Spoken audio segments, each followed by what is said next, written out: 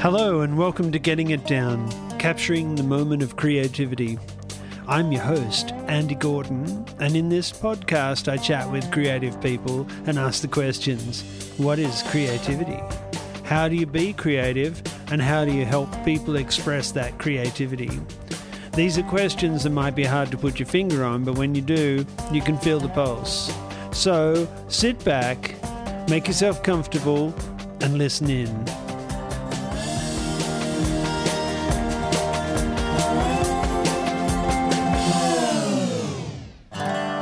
In this episode of Getting It Down, we're in the studio of Brian Rapsey, visual storyteller, director, camera and editor. Thank you very much for having me here, Brian. It's a pleasure, Andy, and it's great to have you back here. Yeah, this has been the scene of a couple of rather enjoyable evenings. Yeah, house concerts. House concerts, yeah. But we're in a different part of the house. We're in where you work, and it's full of excitement, technology. How do you feel when you're here? I can't have enough time in here because I love it so much. And, inevitably I have to leave and go and join the family in the evening. And, I just, there's so much I could be doing in here. The space here is, I'm mostly a photographer and a filmmaker, and so there's an editing suite here, but also my library of books. If you look around, a lot of them are about script writing or editing or photography, art, whatever, and I could sit around all day looking at these books, and I've got my guitar and harmonica stuff here as well. Yeah. It's such a beautiful space. I think it's so, we're lucky if we can have a place where it feels right to be creative and where it fuels, I guess, for want of a better way of putting it. Yeah, well, we're here in the studio where I spend, most of my life working, but also you've been in the house as well, and it's a house that my partner Fee and I designed and built. We chose this block of land because it was north facing, so we could build a solar passive house, and it's kind of built to our desire, and we feel free to do with it as we please. Hang all sorts of good and some people might think bad art and paint the walls. In the last couple of weeks we've repainted the kitchen and our bedroom, what we think are fabulous colors. And, we just get so much pleasure out of it. And we love lamps and lights and fairy lights and all that kind of stuff. So, we've filled that space as well with stuff that gives us that kind of pleasure of being at home. That's not all we're about. My partner Fee is an academic, and a lot of her academic concerns and obsessions have to do with politics, gender equality, animal ethics, and all that kind of stuff. And I don't know if you know this about me, but I did a BA in history and anthropology. A bit of theater studies and other things as well, and that sort of stuff really, I think, informs my work and what I'm interested in as well at its base. Yeah, it doesn't surprise me. Can you remember the first image that you saw that moved you? Is there a point in your life where you saw something represented and just it clicked something in you? I don't think I can recall an image in particular. What I can say, though, is that in Canada, where I grew up until I was 16, my parents were both involved in the theater. My dad used to run small town theater colleges in various places in regional Canada, starting off. Well, he finished his master's in Vancouver, and then we lived in Antigonish in Nova Scotia. Oh my goodness! So my first memories from one side to the other. Yeah, that's right. My first memories are of being, in that, in that maritime province, and probably hearing music. In the vibrant music scene there, but basically spending time in the wardrobe, because my mum always worked in wardrobes, and my dad was always teaching drama in English or rehearsing plays. And so, my first kind of memories of art aren't necessarily the image, seeing an image and being moved by an image, but by experiencing drama in plays. So one of the really early things that I remember is a clown circus show that they put on, I think called the Canaduck Clown Circus, and the clown's name was Pepe Le Pew. And there was all sorts of wonderful clowning going on in it. And I just remember that having that kind of magical, imaginative, theatrical sort of space that we kind of experienced, and and seeing scenes often rehearsed, I think, and being in the wardrobe area with my mum, because that's where we had to be a lot of the time after school or whatever. How did you feel in that situation? Did it feel normal, or was it exciting? Or we were totally naturalized to it. It just felt normal. After we migrated to Australia, and years later I went back to visit my friends.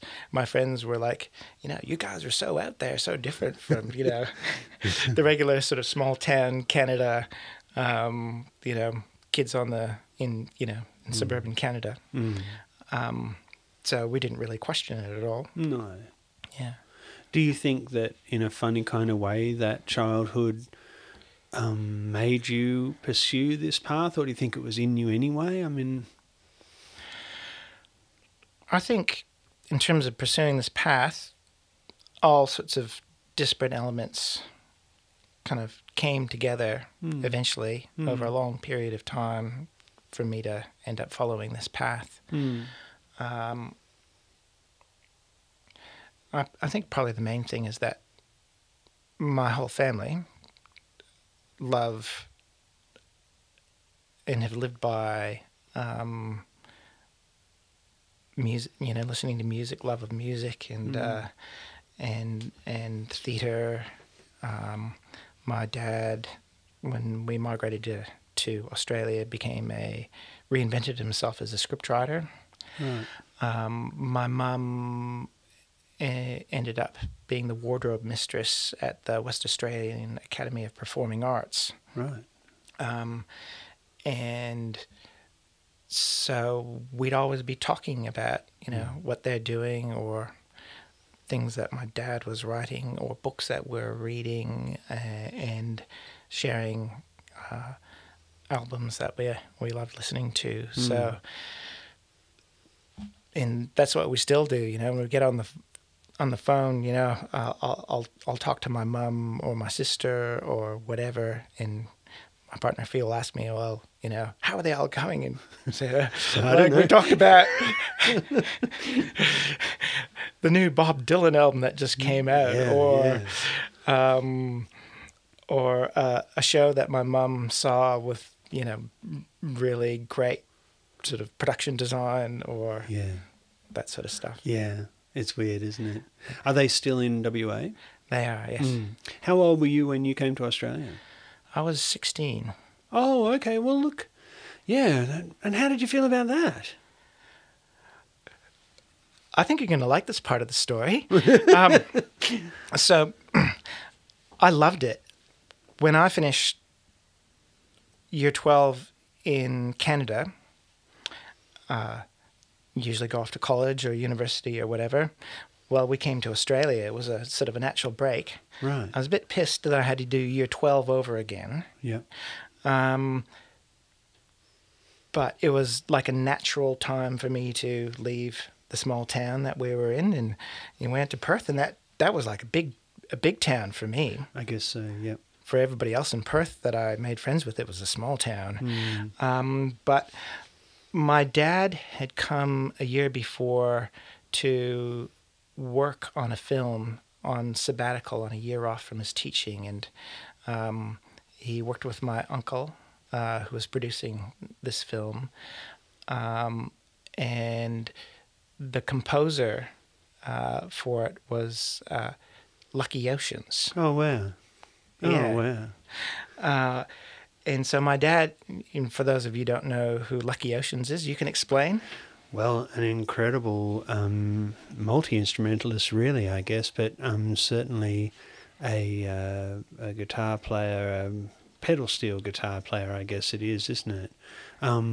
But also, he was in a band in America called Asleep at the Wheel. Asleep at the Wheel, and had an incredible career with that. But in Australia, we know him as a broadcaster. So for very many years, he had a show called The Planet, and he has, or it seems to have, an encyclopedic knowledge of music, and certainly anyone who was into music just found that show like the Bible, really, wasn't it?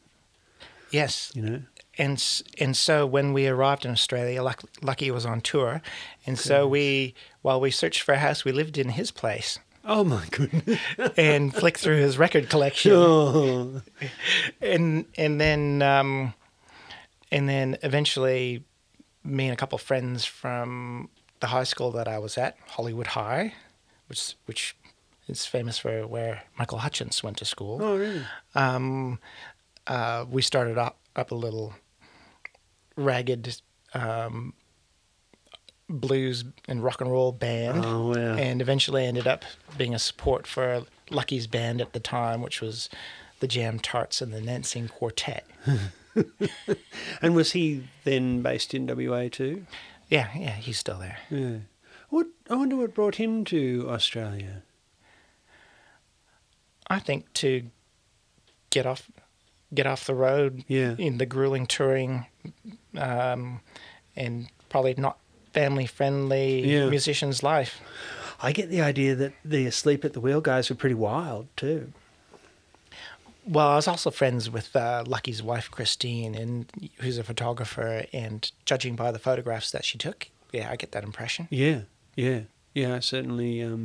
I didn't know that when I was younger, but I think actually talking to John Cain about touring America and coming across those guys, I think became quite apparent they went hard. So you finish school over here, and then you go to college. You do history and anthropology, and creative arts. Bit of theatre studies, Theatre studies. And then you have to move out into the world, or I guess by that stage you desperately want to. What did you start doing? So I finished my BA at the University of Western Australia, and then I had a year. I didn't want to go and do more study. I was sort of exhausted by that, and I wasn't sure how to put it all together. I'd always been sort of torn in different directions, I'd say, creatively. I was taking a lot of photographs. You were by that stage? Yeah, I'd made a friend, Matthew Dwyer, who, and we started going out on the streets together. And he becomes a lifelong friend, doesn't he? Yeah, yeah. And, sadly, my friend Matthew died about a year and a bit ago. You might have heard it on the news, but he actually fell off a cliff while taking photographs down southern WA. So we just had this friendship where we'd go out taking pictures together, and partly as an excuse to go out and explore, and as a foil for meeting people. He was a real extrovert, and I kind of followed on his tails there, and so we started sort of practicing that craft together. Were you both taking similar photos, or was it remarkable how different the photos that you were both outputting were? At that time, not necessarily. I think we were quite similar, but over time, we really digressed in terms of what we were photographing. He became best known for taking wildlife photographs, even though he had quite a broad range of subject matter, where eventually I became more obsessed with filmmaking and cinematography and sort of narrative storytelling that way. Yes. And people too, I think you... Yeah. I love photographing people and in a more or less observed documentary way. I like to capture people kind of unwittingly. Yes, yeah. Yeah, that's what I love the most, taking photographs. But what I say is that I tend to view that photography, stills photography, I conceptualize it and rationalize it to myself, whether it's true or not, as kind of practice for doing cinematography. Oh, how interesting! Right, from a framing point of view, or light, or how do you mean? Well, all of the above. Filmmaking is it's so multidisciplinary. There's kind of like so many different levels of things going on with it, that particularly in the sort of one of the main strands of making that I do is making documentaries, and particularly short documentaries. And being able to do it mostly on my own, you need to practice a lot. You need to keep your reflexes up, and so photography is kind of like a more kind of relaxing, non-pressured version of doing that. Yep. Is that because of the ephemeral nature of the documentary filmmaking? It's not like you can ask people to go and do that again. You've got to see it, you've got to capture it. It's got to be well lit, well framed, well recorded. There's audio, there's all sorts of things going on. Is it all of that technical element as well as the creative part of it? Yeah, absolutely. The technical melds in with the creative aspects of it. But it's filming documentary well, and in a really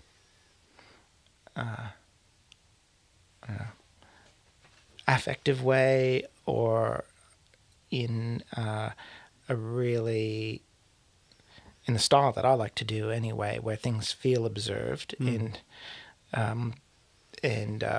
feel authentically observed, but where you film it in such a way that you can kind of manipulate the flow of time and the audience's attention in a way to really keep drawing them through the story that you're trying to tell.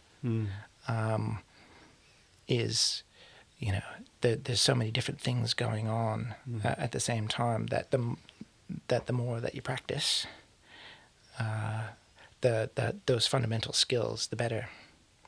So, like I'm thinking about light all the time, and and a lot of the time when I'm filming people, I want them to become less conscious of my presence, and so that they find themselves in the moment, not necessarily performing for me.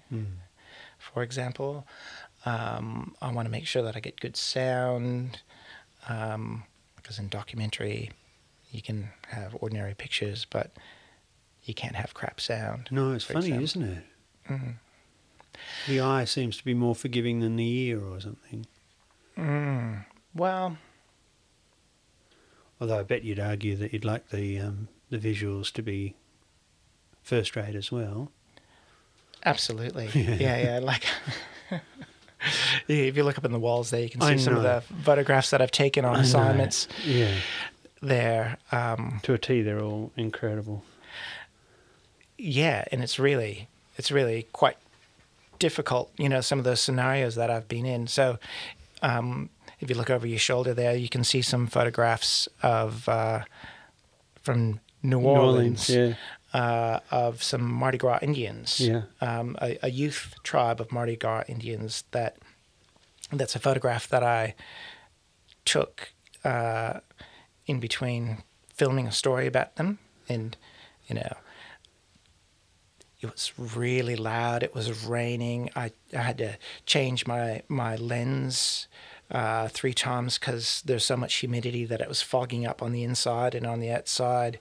I had my camera rigged up with 3 different microphones on it because there's a lot of drumming, and so I wanted to get different kind of sound perspectives. Wow. So that you could, if you have a certain kind of sort of really focused mic, the drums just sound like popcorn, for example. Yeah, right. And it was when people first started shooting with these full-frame DSLR cameras, which are significant in the ability to get really shallow cinematic depth of field. And so I was trying to keep everybody manually in focus the whole time. Yes. So that's, when I talk about keeping reflexes up, that's what I mean. Yeah. And working on the small screen on the back of it, or did you have an external screen for that? I know exactly what you're talking about. Focus is a nightmare out in the field in varied lighting conditions. It's very difficult. So at that time I had a viewfinder which clamped on magnetically on the back of my camera. Right. That's how I did it. Right. Yeah. Wow. I've seen you working, and you seem to have this mercurial element where you're everywhere at once, and yet you're not in the road, or you don't become the focus. It's you're like liquid. It's quite incredible to watch you work. Is that just something that has always been with you? You're physical, I guess, in a way, but lithe. Is that something that you've always been? Is that you naturally, or have you found that was the way also to get these results where people are comfortable with you and almost don't know that you're there? That's a quality that I think, developed over time, right, through practice. Yeah. I haven't always been like that. I was really shy as a early teenager, and one of the things that I like about the camera, taking photographs and filming, is that it is a excuse for you to go out and meet people, and it kind of gives you a raison d'etre to be there and to socialize with people, or to fade into the background and take pictures. I think maybe what you've witnessed of me at work there is when I first took up filmmaking. After I'd finished university, I spent a year on the dole, playing with my band and getting involved in fringe theater. Yeah, right. And I wasn't really sure where I was going to go from there. And one of the people I was in play with suggested I apply to film school. So I then got on a train and went to Melbourne to go to the VCA School of Film and Television, or it was called Swinburne back then. And I was trained in drama, directing. And so when you've seen my style of filming, although I primarily like to film documentary, I'd like to get the sort of drama coverage style coverage or shots and film in such a way that feels almost like it's been filmed for drama. So, filming, just from behind somebody's head, somebody else talking, and it kind of puts the viewer, feels like they're, somebody else standing in the environment rather than removed, or getting reaction shots of people who are then listening to that person. And so over so much time and practice, I'd say that I've developed really good instincts for knowing when I've got what I need to tell the story, and then to go and get the other kinds of shots or frames that that I need to help get, the collection of shots that I need to be able to create a sequence, for example. Do people call that B-roll? Or is it a bit, that's too simplistic? I think that's too simplistic. Yeah. I've always hated the term B-roll. Right. Because a lot of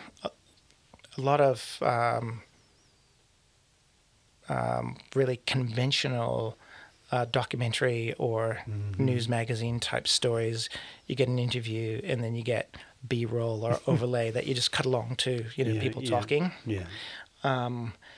And I do particularly love filming and creating sequences where you feel like you're naturally flowing through a scenario that tells a story. So, for example, one of my makes sense. Yeah, one of my favorite films is I went off on assignment to Colombia, and to the far west coast of Colombia, where Afro-Colombians live, and they were historically escaped slaves from the Spanish gold mines, etc. Wow. And I wanted to create like a portrait of their community and life in the village. And the reasons why I wanted to do that are I was going to say complicated. They're not really complicated, but I could talk about them later. But the way that I filmed a lot of the sequences was so that you felt like you were experiencing village life in real time, where you're kind of segueing from one moment to the next. Yep. So there was a tradition there called the Minga, where because there's no government services or there's no shopping malls even, people just get around by boats. Yeah, right. They have to go out onto the beach in order to get internet on the phone or get any reception. And so they if they needed to harvest some crops that they planted in the jungle or clean the village, they'd have a community gathering, and then somebody would go out with a megaphone on the streets and say, "It's time for a cleaning, it's time for a minga," and everybody would come out and they'd start cleaning up the village, cutting back the grass, picking up all the plastic and the bottle tops that had blown in from the great plastic sort of flotilla somewhere out on the Pacific. Oh my goodness. And then they'd start listening to music on the big sound system that's at the center of the village and start drinking and dancing. Wow. And so, you can imagine with all that going on, you could film that in a way which kind of makes you hopefully feel like you're a participant, or that you're kind of almost experiencing that in a visceral way, rather than interview that tells you about it and then B-roll cutaway footage. Yeah, I understand. Yeah, I understand completely. How had you heard about that village?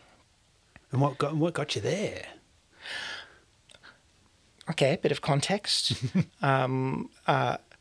I had a job as the mentor of an international travel filmmaking scholarship that's run by a travel insurance company called World Nomads. Yeah. And one of their ways of promoting themselves, but also giving back, is to have a competition where the winner, the prize is to go out on a filmmaking assignment with somebody like me. Yeah. And so they decide on the destination, or sometimes I might suggest it. Right. Like I really wanted to go to New Orleans one year. Yeah. Cheeky. Mind you, good subject. Good subject. Well, I'd watched one of my favorite TV series was called Treme. Treme. Yeah. We loved Treme. As soon as I watched Treme, Yeah. I wanted to go there. They chose Colombia. Yeah. And they had a production team that was based in Bogota, and they suggested a researcher, and they started. This researcher started pitching potential ideas at me or at us. And so when we went there, the person I was mentoring shot one story. Oh, wow. And I shot another one. Oh, nice. And the premise for us being there in the first place is that region of Colombia is really vulnerable to exploitation of, extraction of minerals and minerals. resources. They have a lot of gas under the sea floor. Oh, dear. Most of the world's cocaine traffic goes along the coast there. We figured if we helped in some small way putting them on the map in terms of sustainable tourism and travel and stuff like that, that reputation could help them sort of fend off some of that stuff. Yeah. Is it too early to know whether that was a successful thing? It's too early, in the long scheme of things. Yeah. But the other film that we made about is about a social project where local kids get to participate in a surf club and a surf skills training project, and they can only go to it if they have a good attendance record at school. Oh, wow. And that won an International Peace and Tourism Award just about a year and a half ago. And apparently that's going great guns. Right. And I think that's been quite successful. And, in that particular small area, it helps, mentor and create a potential career for some of these kids being involved in, the surf tourism industry there, or to become professional surfers themselves, as a really viable alternative to making cash in nefarious activity. Yeah. Oh my goodness, what a struggle. The was it just one kid you were mentoring on that project, or were there quite a few people involved? No, there's just one guy. Yeah. What was that experience like, and what was it like to share your skill set and your creativity with someone? That's a difficult question. Is it? I don't know how quite to explain it. Was this person keen on filmmaking and photography? And yeah. They Very had an much. aptitude? Yeah. Oh, very much so. Right. Yeah. I really, over various assignments, really well developed my approach to mentoring people. Right.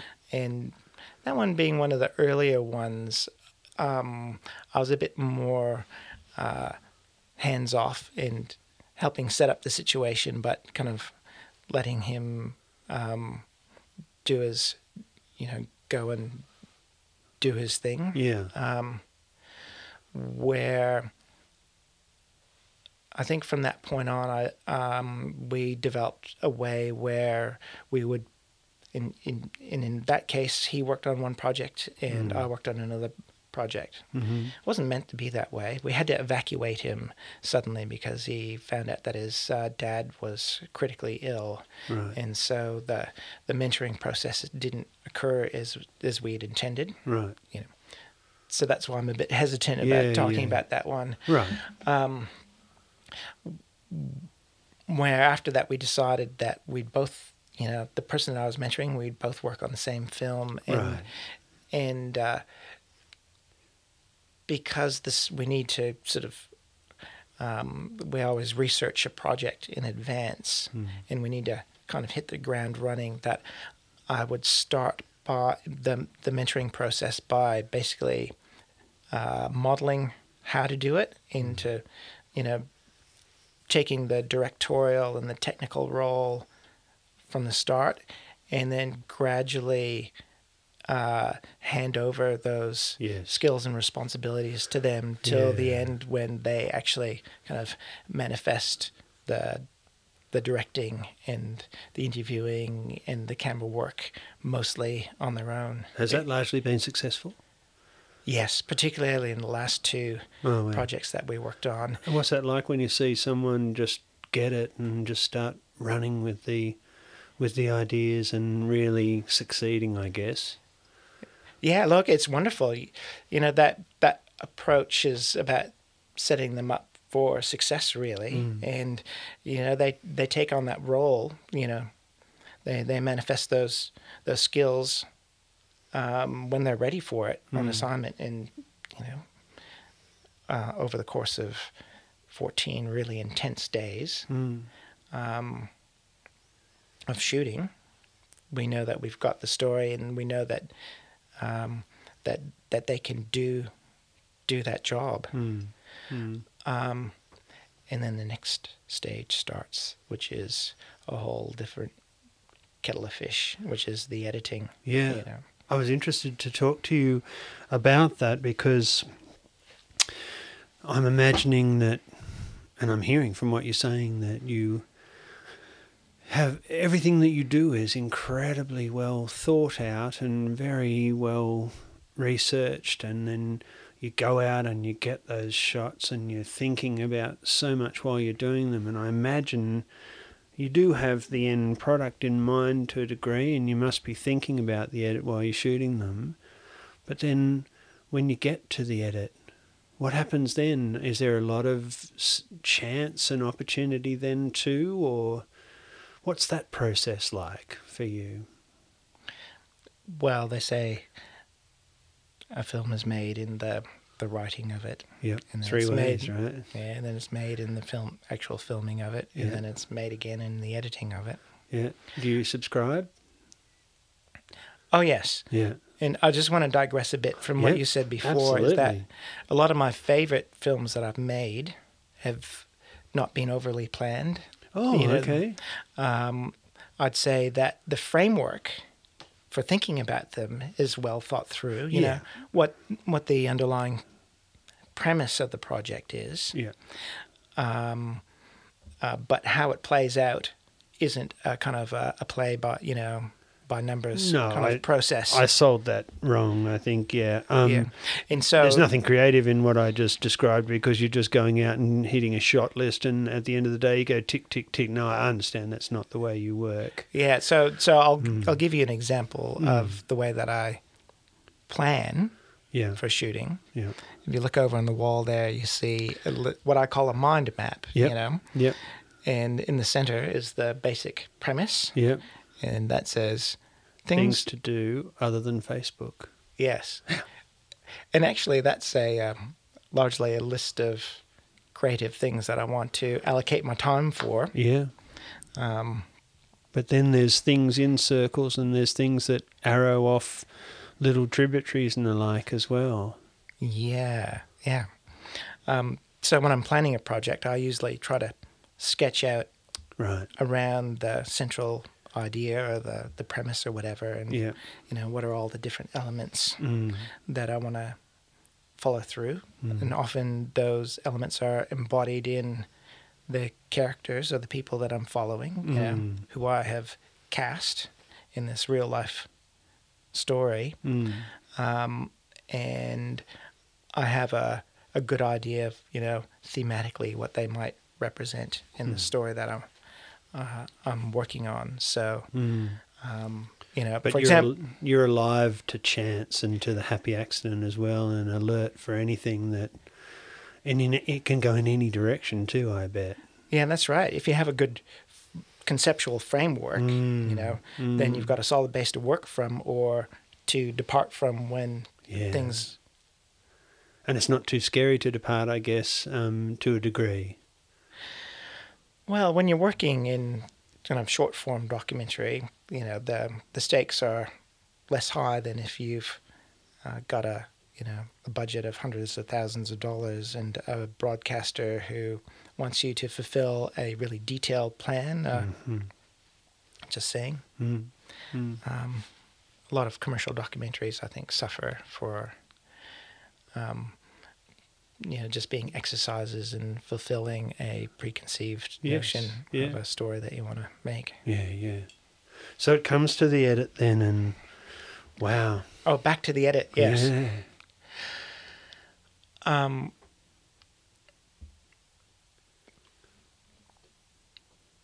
It's a big question. I'm actually reading a book about intuitive editing at the moment by a great Australian editor and academic named Karen Perlman. Mm-hmm. And you guys might want to look it up if you want. We can put that in the notes. Yeah. So I think of editing as a process of discovering the story within the footage that you've actually filmed. Right. And so over years, I've sort of worked the discipline of trying to forget all the intentions and hopes that I had for what I was filming in the film. Yes. And does that stop you having to have favourite things must be in the end, and the output suffers because you just get attached to things? Is that the idea? You're trying to divorce yourself from that idea? Yeah, absolutely. There's an overarching story that you need to tell. And you have to put that at the forefront, really. And so you need to discover, the trajectory through all the material that you filmed that's going to serve that main purpose. And I find increasingly that if there's great material or great sequences that we filmed, that we cut those out and then we make little vignette stories that get shown on social media anyway. So, I don't feel precious about them because... Right.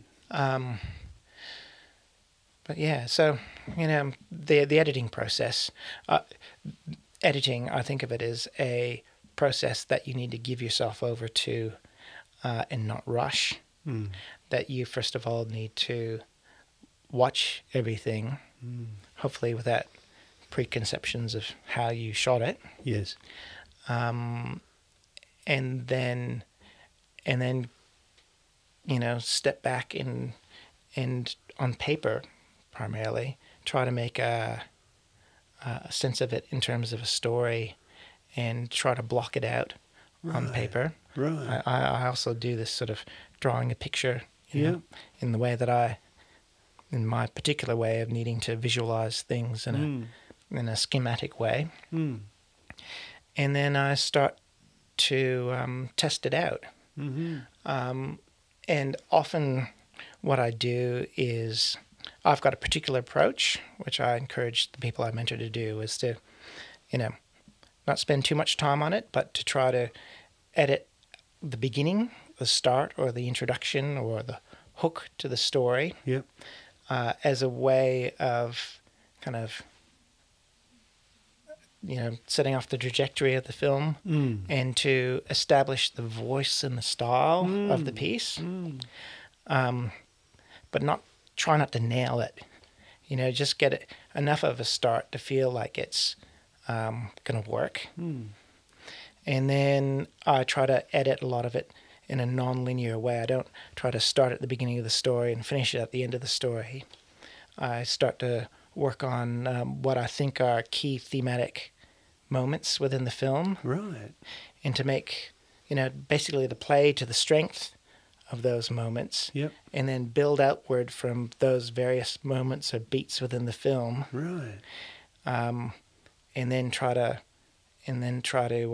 see how it all fits together. Right. What do you do when you hit a block, or what do you do when it's not working? Do you just take a break? Do you go? What's your technique? I get some trusted people in the room, and I get them to watch it with me. Yeah. And having somebody who is not yourself and experiencing them watching your material quickly, I think, can put it into perspective or give you new inspiration. Yeah. Wow. There's I think, a discipline that as a filmmaker you need to develop about divorcing yourself from your hopes and intentions, and try to experience what you're editing, by putting your ego aside and seeing and trying to approximate how somebody else, an audience, will read it. Yeah. And it can be really difficult to do, and having other people in the room watching it with you really helps. But also, filmmaking should be a collaborative medium. Yeah. 2 or 3 brains are better than one, always. And so over time, I've got friends and collaborators, and particularly my partner Fee, who I trust to watch and give feedback, and hopefully honest, just straight up reaction to what you're doing.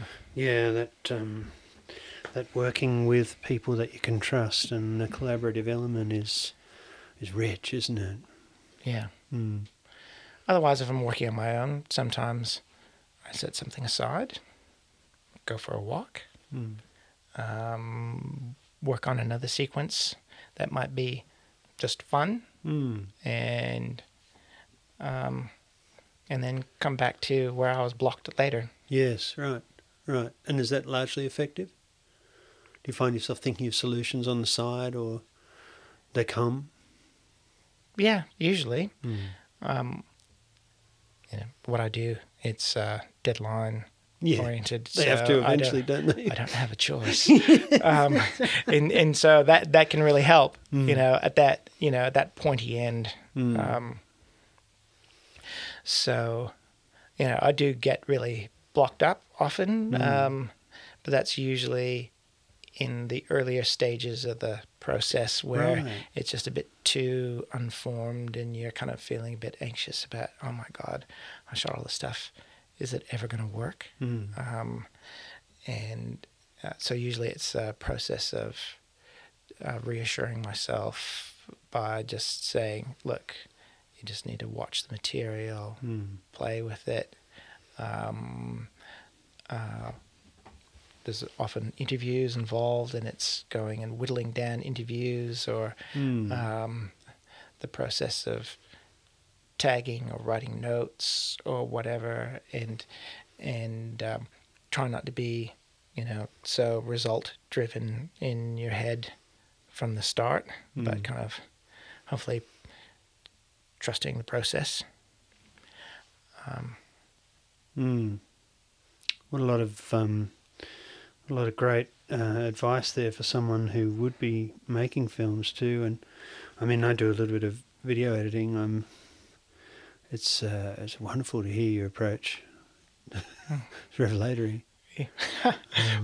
That's just the process for, I'd say, editing more documentary-like stuff. Yeah. Where in more recent times I've been doing more a short film, and now I'm working on a feature film in a completely different way. But I've also edited a lot of drama, and the working process is different. what I want to say about creativity or the craft skills involved, Yeah. be it taking photographs or camera operating and all of that sort of stuff, is that I find this idea of what's called a second naivety Yeah. really really helpful. Wow. Mm-hmm. And somebody only told me about the concept. I haven't read about it, but I've kind of activated it for my own self quite a lot. I think it came from a philosopher named Ricoeur, perhaps. The second naivety is, it's what happens when you have read and studied and practiced in a really kind of in your head conscious way, and you think about things in a perhaps quite an intellectual or hands-on way. And the second naivety comes, when you leave that stage behind and maybe leave that thinking through that craft for a while, and you might put it aside. And then when you come back to it, you actually, because you're not trying to think about how to do it better all the time, but you've kind of naturalized yourself to the skills and the way of thinking. And so I find this, with my photography and my filmmaking all the time, is that I go through all sorts of phases, over the years of, trying to master particular technical things or how to, particular craft skills or an approach to filming or whatever. And that when I come back to it later, it feels intuitive and natural, but it's really well cultivated sometime in the past.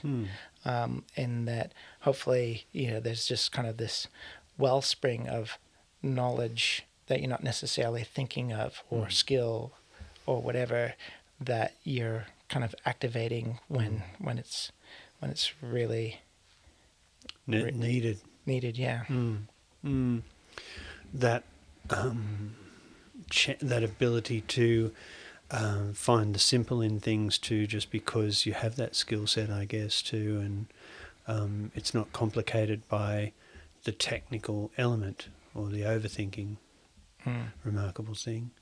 That's why I like to at least think of photography as practice for everything else, because it's not as technically layered as, video editing or right, cinematography or whatever. Yeah. So I just find it so pleasurable to do. Yeah.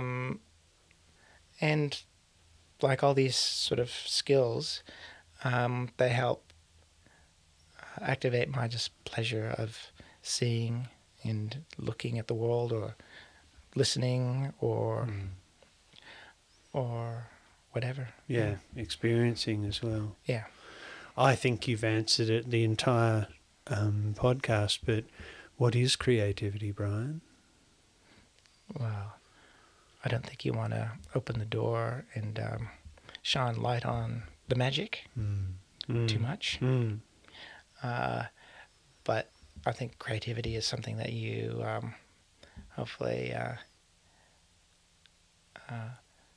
really enjoy and love. I think of it more as a kind of a process that I keep engaging in, where kind of creativity kind of springs out of it.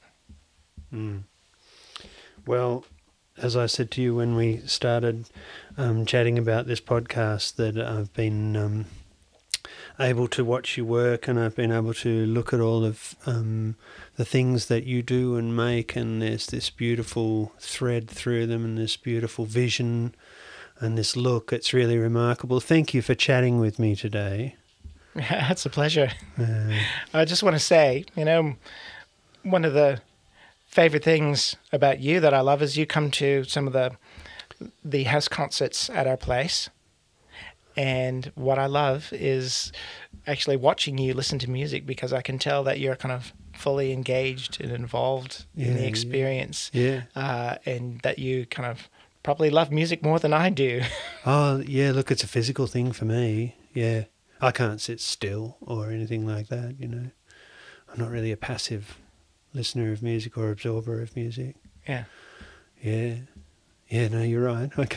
And I'm completely unaware, of course, too, of what I'm doing. I'm just captivated by performance. Yeah. And meanwhile, I'm over in there in the corner just sort of clocking that. Yeah. Thinking, wow. Oh, well, we're clocking each other from the corner of our eye. Oh, Brian, thank you very much. My pleasure. Well, you've been listening to Getting It Down, conversations about creativity. I hope you enjoyed what you heard, and please tell your friends about it. That'd be lovely. Remember to subscribe and join us for the next exciting episode.